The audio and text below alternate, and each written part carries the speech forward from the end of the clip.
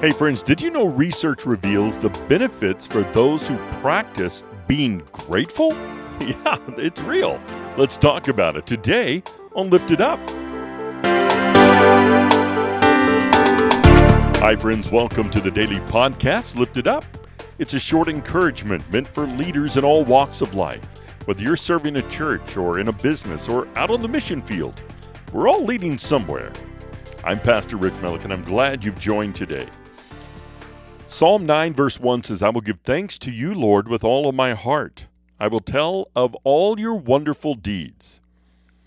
Now, the Bible shows us to cultivate gratitude. In other words, raising up or growing a spirit of gratitude. It doesn't just come naturally. It's work. Paul in the New Testament is great at cultivating a grateful and thankful heart. It's unbelievable how much he endured, how much hardship and uncertainty and disappointments. But he wrote about it. Read Philippians. I'm doing a study in that right now, and I just can't fathom how grateful he seems to be. We see him giving thanks even for those who proclaim the gospel out of selfish ambition, wishing to cause him distress while he was in prison. He was thankful because the gospel was being spread. In Philippians chapters 1 and 2, we see Paul thanking people for giving him the opportunity to share the gospel in prison. He was in prison, and he was writing encouraging letters. So what are some of the benefits for those who practice gratitude? One is being grateful. It opens a person up to more relationships. Do you know when you say thank you to someone, there's this positive encounter. It creates this thing where others want to be around you. Another benefit is that it improves our physical and mental health. It'll actually help you sleep better. I don't know about you, but finding something daily to be grateful for has a lot of benefits. When we allow anxiety and stress to rule our minds and hearts, it can cause health issues.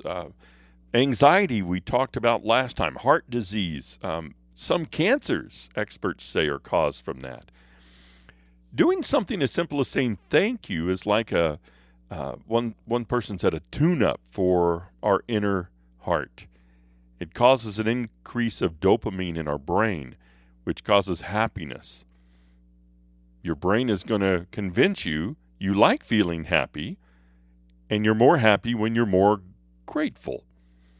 And you might be saying right now, but Pastor Rick, what could I possibly be thankful for? Well, I'm so happy you asked. There are several things you can be grateful for right now.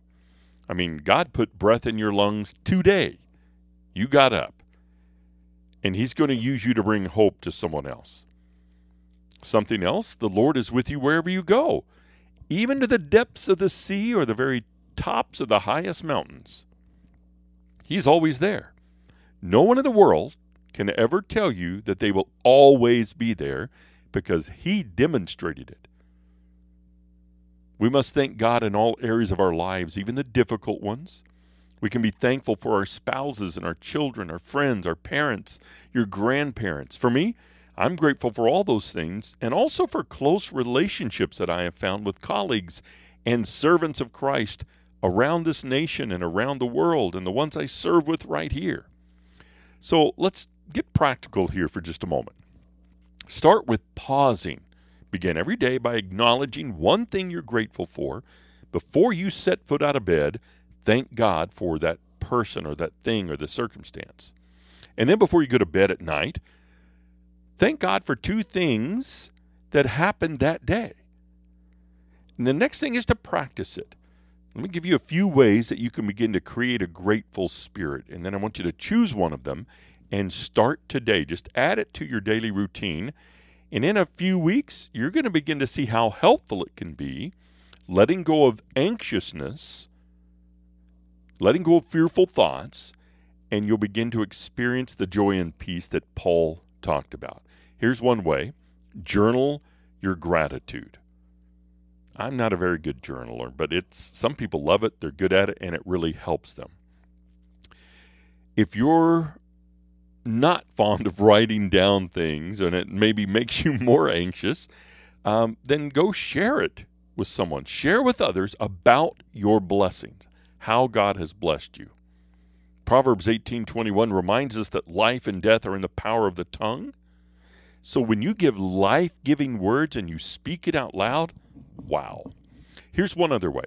Pray for a grateful heart. So if it's hard for you to be thankful first thing in the morning, don't worry. Pray for it. Just use that moment to say, God, I know I have so much to be grateful for, but right now my mind is clouded with disappointment or fear and stress, or I'm worried about these things. And they keep me from seeing the benefits of being your child. So, Father, help us to cultivate a heart of thanksgiving and to be grateful for the opportunity to talk to you about these fears openly and honestly. And we praise you for it, Lord, in Jesus' name. Amen. Hey, I want to thank you for joining me on Lifted Up.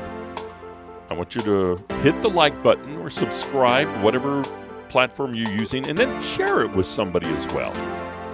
You know, life is going to give you more than you can stand. Please remember to kneel. God bless. I'll talk to you next time on Lifted Up.